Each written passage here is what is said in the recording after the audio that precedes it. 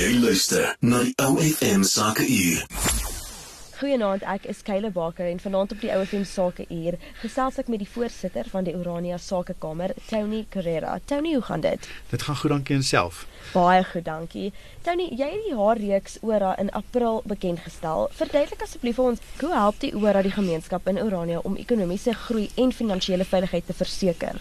Die kupon word gebruik as ruilmiddel en daai fisiese rand word in die OFM gestoor en veilig gehou en bewaak. Dit help dan ook dat besighede veilig daai geld kan gebruik en omdat dit gewaarborg is, kan dit nie eintlik deur buite instansies soos jy kan dit nie aan buite dorpe of enigiets anders gaan gebruik nie, want daai mense aanvaar nie daai middel as transaksies om te verhandel nie. So wat dit maak dit dan 'n veilige manier om transaksies te doen in die dorp en dit beskerm die besighede in daai opsig. Natuurlik. Orania is iets wat 'n anomalie in Suid-Afrika. Wat is die geleenthede en uitdagings vir sake in die dorp? Daar is 'n tweesnydende swaard in Orania, want jy sit met die uitdaging waar daar's groot potensiaal vir groei, maar besigheid sektore wat eers kan ontwikkel as daar 'n sekere hoeveelheid mense in die omgewing is.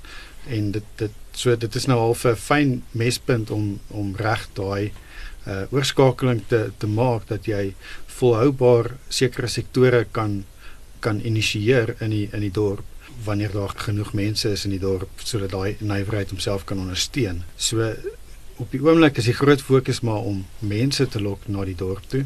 So konstruksie natuurlik doen baie goed en daar's baie groot geleenthede in konstruksie in die dorp.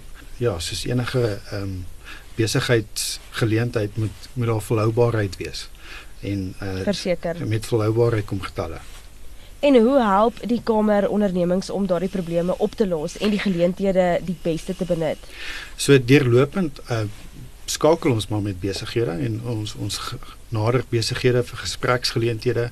Ons probeer opleidingsgeleenthede, werkswinkels op kundige gebiede aanbied en ons probeer kyk waar is die regte nut en behoefte aan kennis sodat ons daai probleme kan aanspreek en kan kyk hoe kan ons hierdie goeders vat na die volgende stap toe. Nou, elke gemeenskap wil hê hulle ekonomie moet groei. So wat is julle planne vir die toekoms? Wat is die Sakekamer se planne vir die toekoms? Wel, die Sakekamer spesifiek is maar net daar om seker te maak dat besigheid in Orania floreer.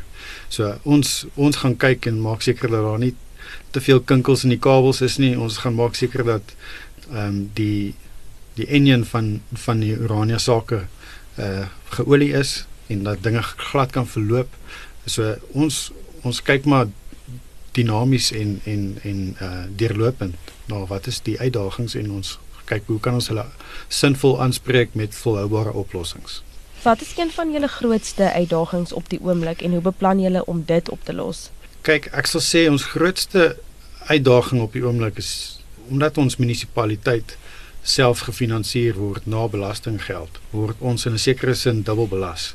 So jy betaal belasting op 'n nasionale vlak en dit is soos wat enige landsburger of enige besigheid nog steeds belastinggeld betaal. En dan die groei en die ontwikkeling van die dorp is met alles na belastinggeld. So dit is om die dorp privaat te finansier en privaat te laat groei. Dit is ons uitdaging. Okay, en Tony, die Sakekamer het onlangs R200,000 aan die plaaslike gemeenskapsradiostasie oorhandig. Sal jy ons bietjie meer daaroor vertel? Ja, natuurlik. Ons is baie opgewonde om betrokke te raak met radio. Ons verstaan dat radio baie belangrike bron is van kommunikasie. Yes. En ons voel dit is 'n uitstekende middel om ons plaaslike besighede geleentheid te gee om hulle self te bemark. Ons hou promosiegesprekke op en dit is deel van ons ooreenkoms. Die nuwe ateljee van ons radiostasie gaan die Orania Sakekamer ateljee wees.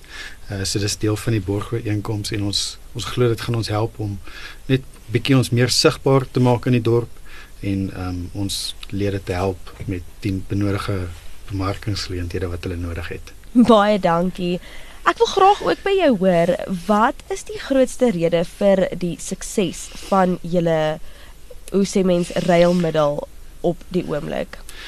Ons ruilmiddel bied vir mense 'n sin van mense hou daarvan dat ons ietsie self ook doen. Hulle hou daarvan dat ons nie bang is vir uitdagings nie, dat ons hou daarvan om projekte aan te pak, dinge te doen.